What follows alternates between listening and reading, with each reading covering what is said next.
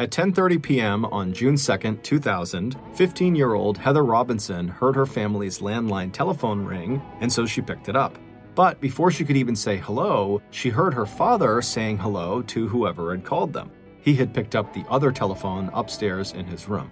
Heather was about to hang up, but she got curious when she heard the tense tone of the person her father was speaking to.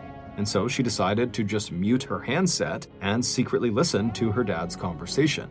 What she would hear over the next 45 seconds would not only change her life forever, but it would make headlines all over the world. This story includes sexual content and some graphic violence. As such, listener discretion is advised. But before we get into today's story, if you're a fan of the strange, dark, and mysterious delivered in story format, then you've come to the right podcast because that's all we do, and we upload twice a week, once on Monday and once on Thursday. So, if that's of interest to you, please remove the pressure plate from underneath the 5-star review button's Enter key on their keyboard. Also, please subscribe to the Mr. Ballin Podcast wherever you listen to podcasts so you don't miss any of our weekly uploads. The Angie's List you know and trust is now Angie, and we're so much more than just a list. We still connect you with top local pros and show you ratings and reviews, but now we also let you compare upfront prices on hundreds of projects and book a service instantly. We can even handle the rest of your project from start to finish. So remember, Angie's List is now Angie, and we're here to get your job done right. Get started at Angie.com. That's ANGI, or download the app today. Okay, it's time to commit. 2024 is the year for prioritizing yourself.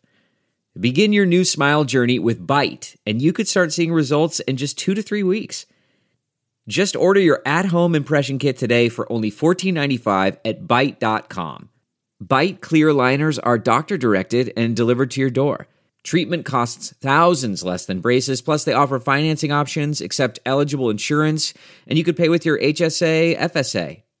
Get 80% off your impression kit when you use code WONDERY at Byte.com. That's BYTE.com. Start your confidence journey today with Byte.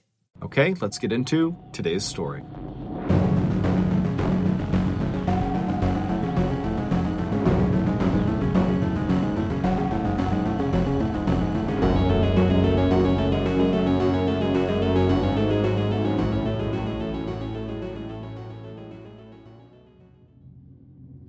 For 19-year-old Lisa Stasi, the Christmas of 1984 was the worst she could remember. And that was really saying something, because even though Lisa was still very young, she had been through a lot. Born in the city of Huntsville, Alabama, whose 143,000 residents lived in the northernmost part of the state, best known as the Heart of Dixie, Lisa's father had died when she was just a child, and her brother would commit suicide. And so, after dropping out of high school at the age of 17, the beautiful teenager with the bright smile decided to leave Huntsville, her broken family, and her sad memories behind, and head for the metropolitan glamour and polish of Kansas City, Kansas, 670 miles to the northwest. But 2 years after that great escape, here she was, in the middle of a cold Midwest winter, in the middle of a collapsed marriage that had lasted only 1 year. In many ways, Lisa was worse off now than she'd been back in Alabama. She had no money, she had no job skills, and she had no home. But the one thing Lisa did have that made her happier than anything else in her life was her tiny 4-month-old daughter, Tiffany. Back when Lisa had arrived in Kansas City in 1983 and met her future husband, Carl, at a bar, she hadn't intended to get pregnant, but shortly after being introduced to the handsome 23-year-old sailor, the two of them had fallen in love, and the rest, as Lisa's mother would say, was history. Just 1 month after the young couple got married in August of 1984, little Tiffany Lynn was born on September 4th at a hospital on the Missouri side of Kansas City. But right after that, things started going downhill. By October, Carl was out of the Navy and out of work, and according to Lisa's friends and family, their marriage had turned violent. 2 months later, just a few days after Christmas, Carl would leave Lisa and Tiffany, and he would rejoin the military. With nowhere to go, Lisa and her baby moved into Hope House, which was a local shelter for homeless women. But just 1 month after that horrible Christmas, Lisa got the break she had been praying for. In the beginning of January 1985, the director of Hope House told Lisa that a local philanthropist had contacted the shelter saying that his newly founded charitable organization called Kansas City Outreach had heard about Lisa's plight and wanted to help her. Kansas City Outreach looked specifically for mothers with infants who needed housing and job training, and so Lisa was a perfect fit. Through their program, Lisa would be given her own furnished apartment and an $800 monthly allowance, along with some babysitting money. Lisa was thrilled. A few days after learning about this program and agreeing to be a part of it, Lisa had packed up all of her belongings and she had driven to her sister-in-law's house, where someone from the program was going to come and pick Lisa and her baby up and take them to their new apartment. As Lisa waited, she felt annoyed that her sister-in-law, Kathy, was not as excited about this opportunity as she was. In fact, Kathy was acting like this whole thing seemed kind of sketchy, that the Kansas City Outreach program was just too good to be true. And as a heavy snowstorm moved into the area that day, Kathy suggested in a hopeful voice that maybe the weather would keep her ride from being able to drive out to pick her up that day, and that maybe Lisa would have another day or two to decide if she really wanted to go through with this. But Lisa shrugged her off, and a little while later, right at the appointed hour, the two women heard a knock on the front door. And when they opened it, to their surprise, the founder of the Kansas City Outreach program was there. He was a smiling, well-dressed, middle-aged man in a long trench coat. And after introducing himself, he walked back to the car and stood there ready to open the car door for Lisa. Lisa carefully wrapped her baby, Tiffany, in her warmest blanket and tucked her into the car seat that was sitting near the front door. Then Lisa said goodbye to her sister-in-law, and then she picked up the car seat and shielded Tiffany from the snow as she walked quickly down the front steps and out to the waiting car. She strapped her infant into the back seat, then Lisa slid into the front passenger seat, where she buckled up and then waved and smiled at Kathy as the car pulled away from the curb. Over the next several weeks, Lisa, who normally spoke with her mother all the time, stopped calling. Concerned, Lisa's mother contacted the Kansas City police, and the police asked her if, besides phone calls, had she had any other interactions with her daughter recently, and Lisa's mother would hesitate, but would say yes, she had. Not long after Lisa's calls had stopped, Lisa's mother had received a typewritten note from Lisa that had her daughter's signature written out at the bottom that claimed Lisa was doing just fine and that she didn't need anything, but there was just something odd about the way the note was written. It just didn't sound like Lisa at all. 8 years later, in 1993, a 48-year-old woman named Beverly Bonner stood looking around the prison library at the Western Missouri Correctional Center in Cameron, a little town of 8,500 residents located in the northwest corner of Missouri. When Beverly had gotten her advanced degrees in teaching and librarianship back in college, she had never expected to find herself in charge of a prison library, especially after spending more than a decade as an executive with the Mobil Oil Company back in the 1970s and 80s in Kansas City. But a lot had changed for Beverly over the last 20 years. She'd had 2 children and had gone through one divorce before marrying her current husband, who happened to be the prison doctor at the Western Missouri Correctional Center. Beverly was grateful that she'd been hired as the prison librarian, but as she looked around at the perfectly organized collection of books on the shelves, she wished that her job was a little more challenging and that her marriage to Dr. William, now in its 6th year, was a little bit more exciting. Except that recently, very recently, Beverly's life had gotten a little bit more interesting. As she heard the metal door into the library open, Beverly felt her pulse quicken. She knew it was her new library assistant, a prison inmate whose exemplary behavior and high level of education had qualified him for this plum assignment inside the library. And when she'd first been introduced to him several weeks ago, it turned out that, amazingly, she'd actually met him before, back in 1970, when he also had worked at Mobil Oil in Kansas City as a systems analyst. Back then, there had been some gossip surrounding the circumstances under which he had been fired from Mobil, but even in the short period of time that she'd spent with him there at the library, it had become clear to Beverly that whatever had happened at Mobil, just like the fraud charges that had landed him here in prison, could not have been his fault. As he walked toward her now, eyes twinkling and that boyish grin on his face, Beverly felt her face flush as his eyes traveled up and down her body. Then, when he reached her, he leaned in close and he told her how very, very good she looked. Beverly's affair with her library assistant had begun almost immediately after he had started working with her, and by the time his prison sentence was over 6 months later, Beverly's lover had promised her an exciting role in the new business he planned to build as soon as he was on the outside.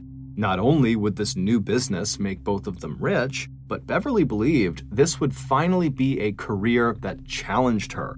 And it came with lots of international travel, so Beverly was really excited. And so in 1994, a few months after her lover's release, Beverly divorced her second husband, Dr. William, and got a property settlement from him for $18,000. Then she sent her kids off to live with Dr. Bonner, and then she left Missouri and headed off to Olathe, Kansas, to join her prison lover and start this new and exotic life with him.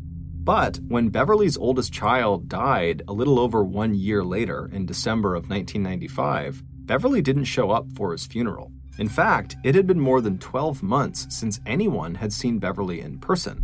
The only communication anyone in her family had had with her since she left for Olathe, Kansas, were a few typewritten letters she had sent that had her signature at the bottom. But no matter how many times the family read these letters to reassure themselves that everything was okay with Beverly, they couldn't help but think that the language she had chosen to use in these letters sounded totally weird.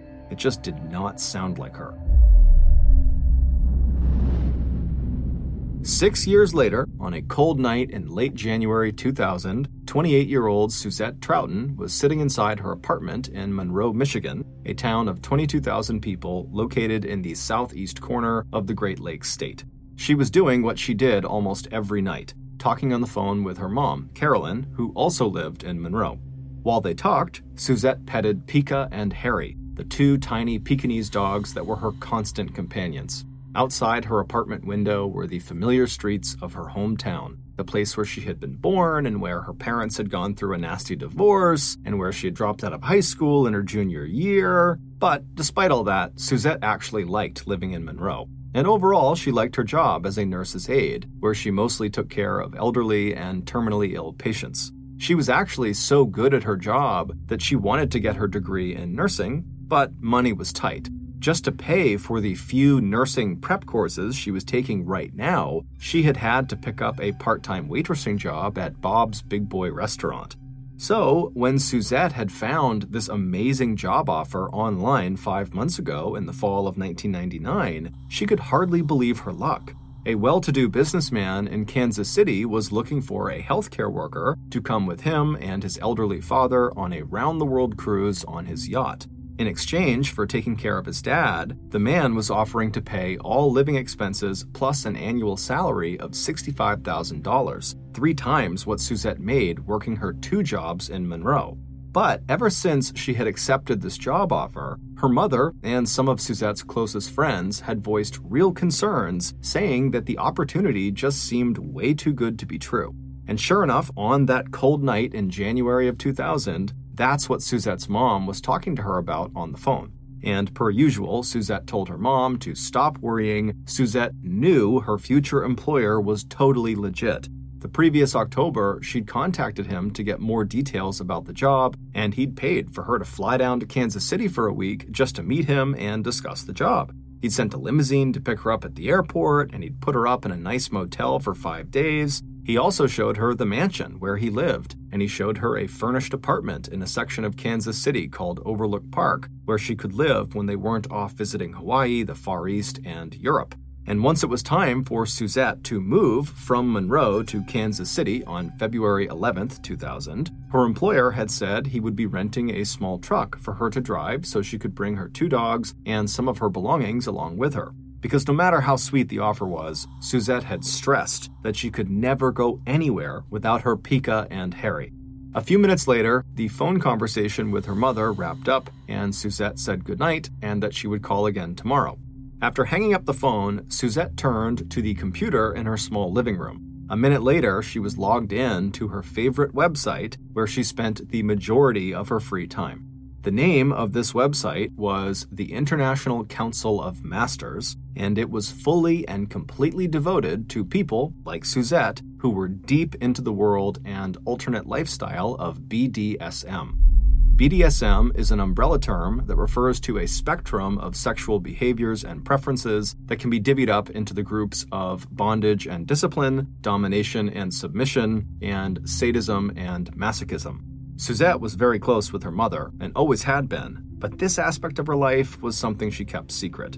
Suzette had multiple online BDSM relationships, and during the last several years, she had moved from the world of BDSM sex online to BDSM sex in person. And in a strange twist of fate, it was actually through BDSM that she had met her future employer, the wealthy Kansas City businessman. This man, whose online username was The Slave Master, had first reached out to Suzette in one of her BDSM chat rooms, and it was there that he actually offered her the $65,000 a year sail around the world on a yacht dream job. And so Suzette had obviously been very interested and asked him for more information, and in response, he had paid for her to come to Kansas to learn more. During those 5 days, Suzette spent a little time learning about the dream job and a lot of time being the slave master's slave. She had even signed his so-called slave contract, which said he had full control over her and could punish her however and whenever he wanted. For 5 days, the slave master filmed himself having his way with Suzette. And when Suzette had come back to Monroe, she would spend hours re-watching those videos, fantasizing about doing it all over again when she headed off to begin working for him. Finally, February 11th rolled around and it was time for Suzette to leave Monroe and head off to Kansas City. Suzette kissed her mom and other family members goodbye, she tucked Pika and Harry into their deluxe travel cases, and then she climbed into the truck that the slave master had rented for her, and then she began the 750-mile drive west to Kansas City. A few weeks later, on March 1st, from her motel room in Kansas City, Suzette sent a message on her computer to a fellow BDSM enthusiast to say that she and the slave master were finally leaving for their around-the-world yacht trip with her master's elderly father, and that she was really excited and that this experience was going to be a lot of fun. At 10:30 that morning, the slave master opened the door of Suzette's motel room and walked inside. He looked around, happy to see that Suzette had packed up the last of her things and was ready to go, but before they left, there was just one more thing he needed Suzette to do. He walked across the room and put the blank pieces of paper he had been holding down on a table, and then he gestured for Suzette to come over. He told her to sign her name at the bottom of each page. This way, he said, she'd be reminded to write some letters to her family once they were out at sea. He said he could even help her type some of the letters up since he'd be bringing along his typewriter. Suzette, who was a terrible speller and who preferred messaging on the computer over letter writing, thought this was a good idea. And after she'd signed her name to each page, she turned her attention to making sure that her dogs had finished their food and that they were snuggled down inside of their carrying case. A few minutes later, Suzette was in the car with the slave master on their way to pick up his father. But as they drove, the slave master suddenly turned to her and said, "Before we get my dad, I want to take you somewhere." He told her he wanted to show her a piece of farm property that he owned in Lynn County, which was just outside of Kansas City. Suzette grinned and said, "Okay," thinking her master must want one more sexual encounter before they set sail. And sure enough, after they had arrived at the single trailer on a deserted stretch of flat farmland 60 miles south of Olathe, the slave master parked the car, reached into the glove compartment, and pulled out a blindfold and a length of rope. Suzette smiled. She could tell by the expression on his face that he clearly had something very special planned for her. A few hours later, the slave master was back in his car, except this time he was alone, minus Suzette's 2 dogs who were whining in the back seat. The slave master wiped some sweat from his brow, then he fired up the car engine, pulled out of the dirt lot onto the road. So I'm a father of one. I gotta find a babysitter. I found Care.com and I was blown away. Through the platform, I was able to find local and experienced candidates along with their reviews and rates, which were way more affordable than I anticipated. Care.com really put me at ease knowing that they were all required to go through a background check. If you're like me and you need to find someone reliable for your childcare necessities, check out Care.com. Find the ideal sitters for your childcare needs. In May of 1980, near Anaheim, California, Dorothy Jane Scott noticed her friend had an inflamed red wound on his arm and he seemed really unwell. So she wound up taking him to the hospital right away so he could get treatment. While Dorothy's friend waited for his prescription, Dorothy went to grab her car to pick him up at the exit. But she would never be seen alive again, leaving us to wonder, decades later, what really happened to Dorothy Jane Scott. From Wondery, Generation Y is a podcast that covers notable true crime cases like this one and so many more. Every week, hosts Aaron and Justin sit down to discuss a new case covering every angle and theory, walking through the forensic evidence, and interviewing those close to the case to try and discover what really happened. And with over 450 episodes, there's a case for every true crime listener. Follow the Generation Y podcast on Amazon Music or wherever you get your podcasts. A few weeks later, Suzette's mother, Carolyn, would receive a typewritten letter in the mail from her daughter. And in this letter, her daughter would tell her how great the cruise was going so far. And at the bottom of the letter was her daughter's signature. But just like Lisa Stassi's family and Beverly Bonner's family, Carolyn and the rest of Suzette's family thought this letter just didn't seem right. It didn't sound like Suzette. But what made Suzette's family especially skeptical of this letter was that one of her dog's names had been badly misspelled. Not just a typo, but a full-blown misspelling. Suzette adored her dogs like they were her children, and she would never have spelled the dog's name that way. And so the combination of this egregious spelling error, combined with the overall alien feel of the letter, convinced Suzette's family that Suzette simply could not have been the letter's author. But the implications of this were not clear. Did this mean Suzette was in trouble? Was this letter just a prank? They didn't know. But they had no way of actually getting in touch with Suzette because she was out on this yacht, so there was no phone number for her. So with nothing else to do, the family just kind of began digging into Suzette's life to see if there was anything they could find. And her family quickly discovered that Suzette was a part of this BDSM community, but more importantly, they discovered that the Kansas City businessman who had offered Suzette this dream job was also a member of the BDSM community, and his username was the Slave Master. And when the family began reaching out to people in this community that had heard of the Slave Master, no one had nice things to say about him. And so at this discovery, Suzette's mother, Carolyn, just got this really bad feeling that something had happened to her daughter. And so she called the Kansas City police. And on this call, she would tell them that, she can't get in touch with her daughter, and she's gotten these letters from her daughter, but it doesn't sound like her. And then at the end of her initial story of what's going on with her daughter, she would tell the police that the last person she believed her daughter was with was her new employer, a man who called himself the Slave Master online. Now, at first, the police, as they're listening to Carolyn, they were a little bit dismissive of her story because it sounded like her adult daughter had chosen to go do something and she was sending letters, so she was in touch. So what was the big deal? But when they heard Carolyn mention the Slave Master part of the story, everything changed because the police knew exactly who the Slave Master was. A few months later, in the spring of 2000, 15-year-old Heather Robinson was sitting in her bedroom in her family's house in Chicago, Illinois, listening to her parents arguing downstairs. As she tossed her long brown hair over her shoulders, Heather was thinking to herself, did her parents really believe that she couldn't hear them fighting? And did they really think that over the last year she hadn't noticed that arguments like this one were becoming more and more frequent?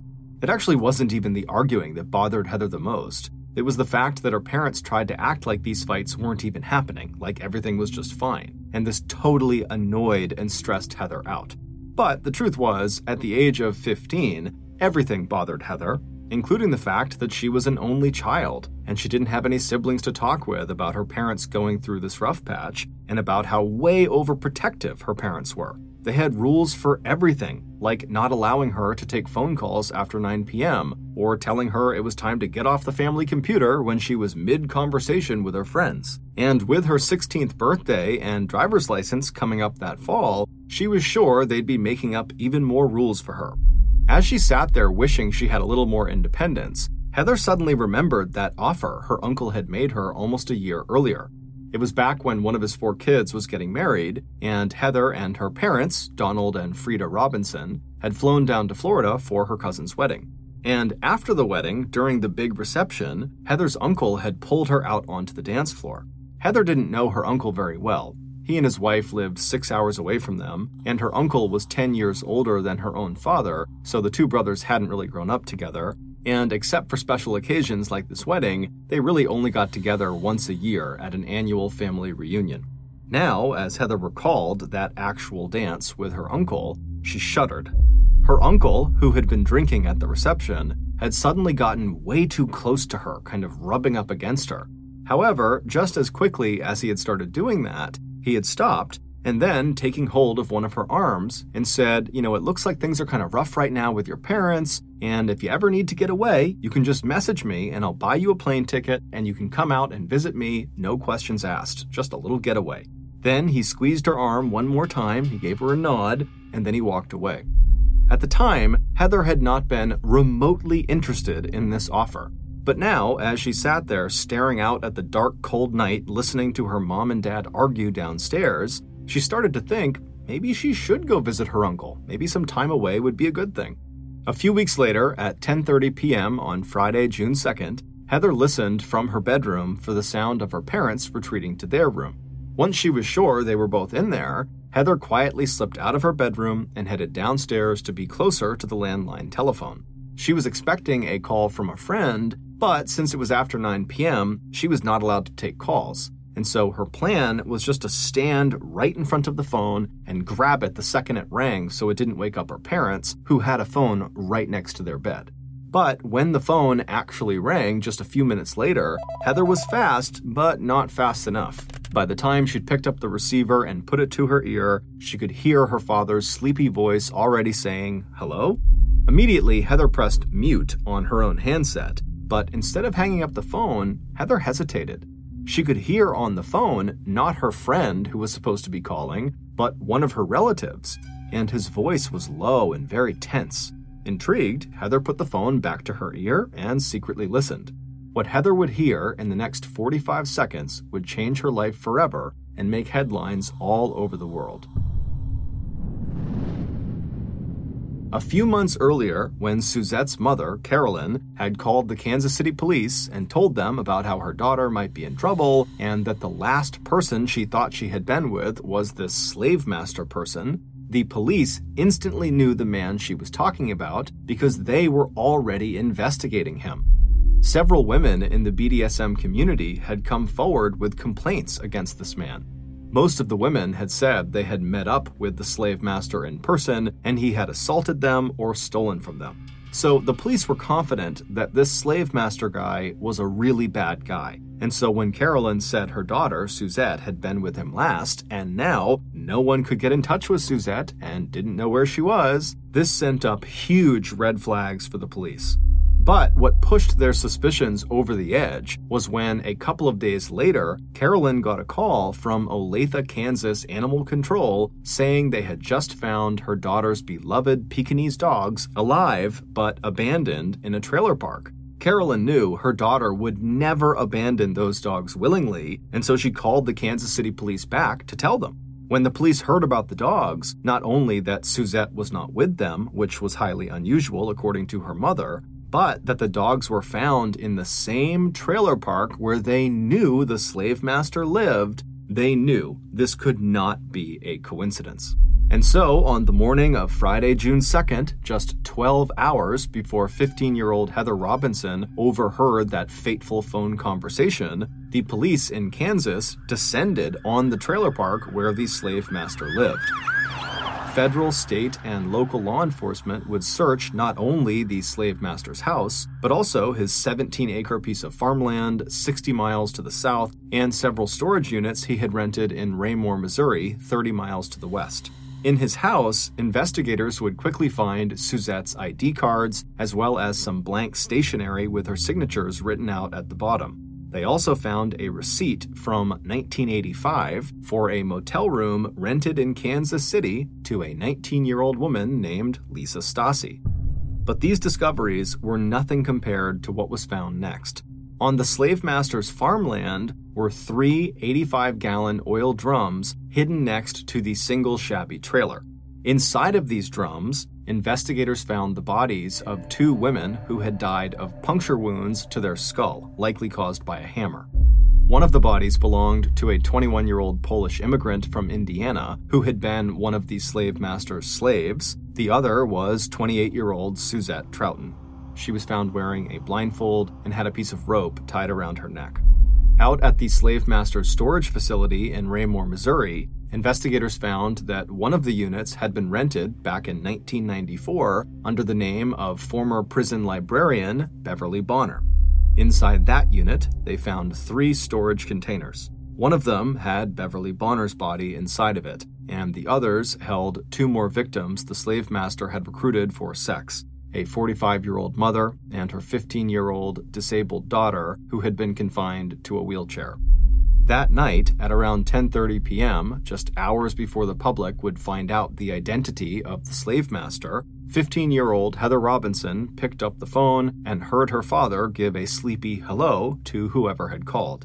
Heather quickly muted her handset, but decided to secretly listen to her father's conversation. The low, tense voice of the person on the other line belonged to the son-in-law of her father's older brother, John Robinson. John was the uncle that Heather had danced with just a few months earlier at the wedding, who had been somewhat inappropriate with her and then kind of abruptly offered to fly her out to visit with him anytime she wanted. In a hushed and terrified voice, the son-in-law delivered the news that would start appearing in the newspapers and on the TV the next day. John had just been arrested for murder. Heather was so shocked by what she had just heard that she didn't really hear anything else the son-in-law said. However, before the son-in-law hung up, Heather remembered him saying that John was connected to several women, one of which was a woman named Lisa Stassi. Heather eventually hung up the phone, and then she took a deep breath, and she walked up the stairs and then walked down the hallway to her parents' bedroom, and when she pushed open the door, she saw her normally stoic father sobbing into his hands. Next to him, her mother was staring straight ahead with a shocked and frozen look on her ashen face. Heather had 2 questions. Is it really true that Uncle John killed someone? And who is Lisa Stassi? It would turn out Heather's uncle, John Robinson, was the slave master, which meant Heather's uncle was a serial killer. But this revelation was not the most shocking thing that Heather would learn that night. The most shocking thing had to do with Lisa Stassi. 15 years earlier, back in January of 1985, Heather's uncle, John, was the man who had driven through the snowstorm to pick up 19-year-old Lisa Stassi and her baby to take them to their new apartment that his program was going to pay for.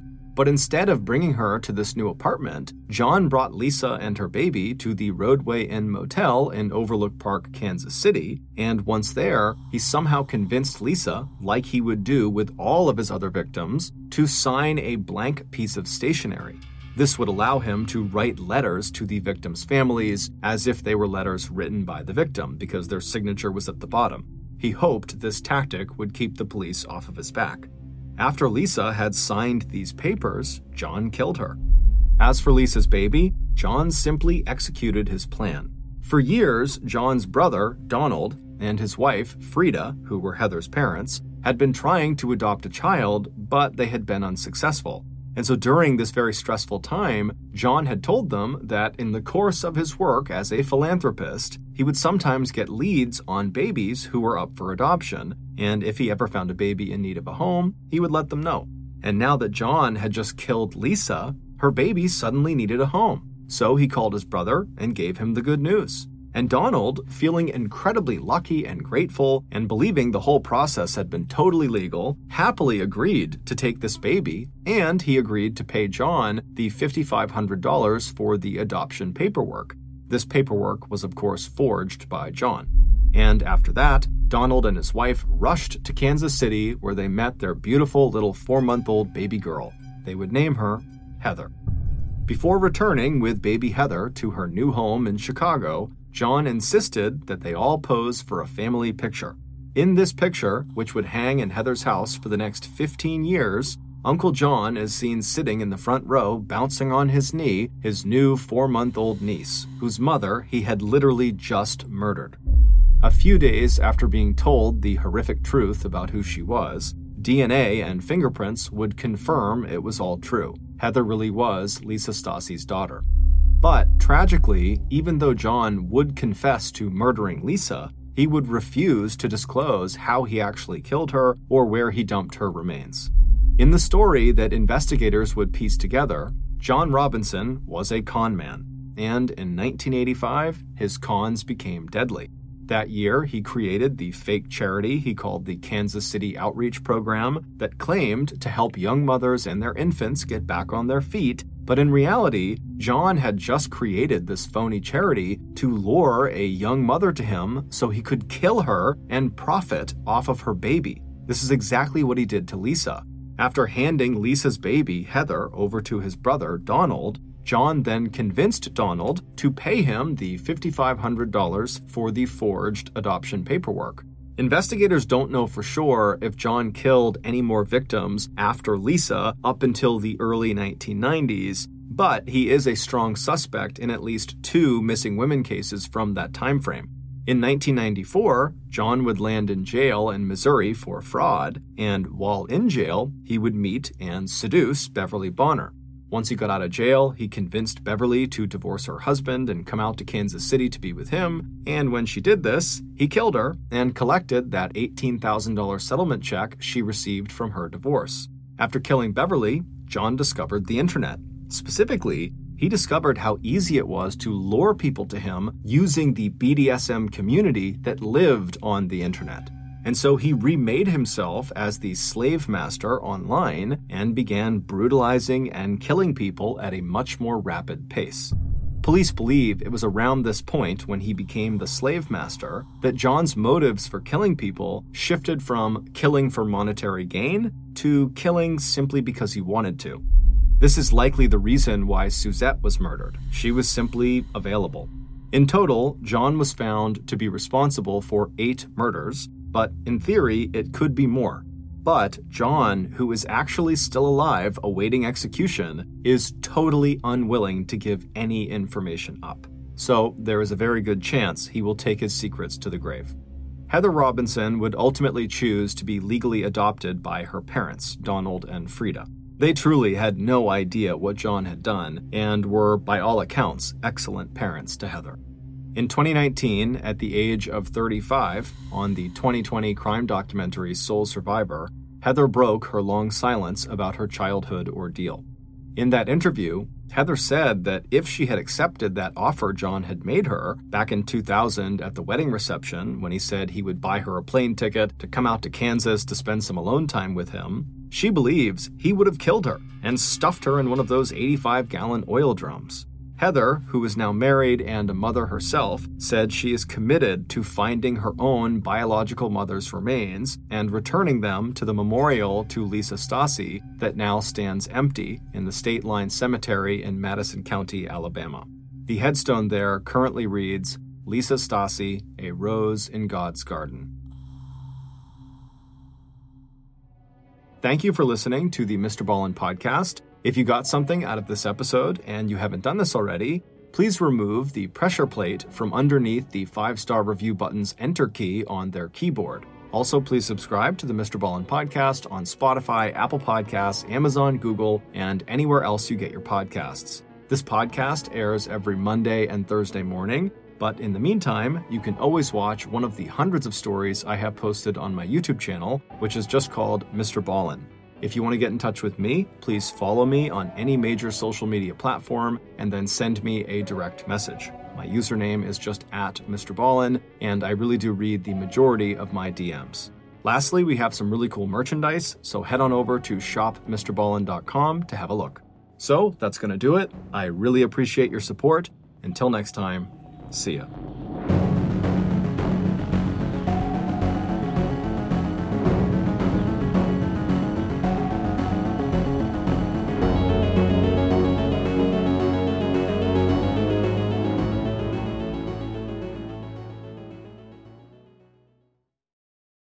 Hey, Prime members, you can binge 8 new episodes of the Mr. Ballin podcast 1 month early and all episodes ad-free on Amazon Music. Download the Amazon Music app today.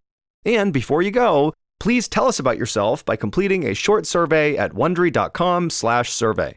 If you're listening to this podcast, then chances are good you are a fan of The Strange, Dark, and Mysterious. And if that's the case, then I've got some good news. We just launched a brand new Strange, Dark, and Mysterious podcast called Mr. Ballen's Medical Mysteries. And as the name suggests, it's a show about medical mysteries, a genre that many fans have been asking us to dive into for years, and we finally decided to take the plunge, and the show is awesome. In this free weekly show, we explore bizarre, unheard of diseases, strange medical mishaps, unexplainable deaths, and everything in between. Each story is totally true and totally terrifying. Go follow Mr. Ballen's Medical Mysteries wherever you get your podcasts, and if you're a Prime member, you can listen early and ad-free on Amazon Music.